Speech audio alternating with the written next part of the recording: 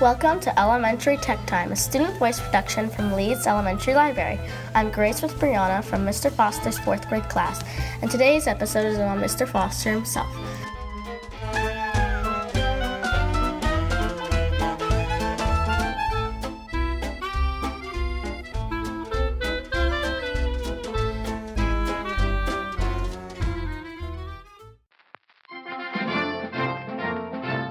Hello, Mr. Foster. Today we'll be interviewing you on a few questions we'd like to ask you about.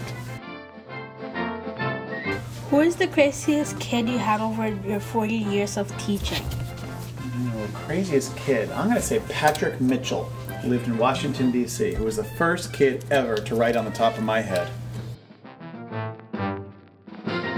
I've noticed you like teasing kids a lot. Why do you like teasing them? I guess it's the same way I interact with my own kids at home and the way I've always interacted with kids. I just think teasing is a playful teasing is a fun way to interact, and it gives everybody a good laugh. And I don't mind getting teased a little bit myself too. It's just sort of how I interact with people.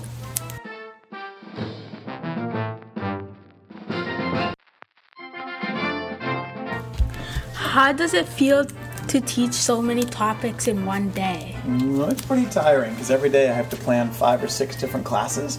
But the thing I like about it is that it isn't boring. I don't have to teach reading for 5 hours or math for 5 hours. So I get to do different things all day, and that makes the day go a little bit faster for me. And I think for the kids too.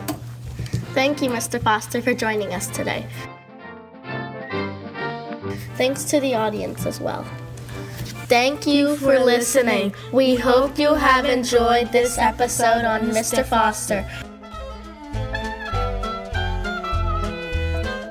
Remember, listening to podcasts from Elementary Tech Time is time well spent.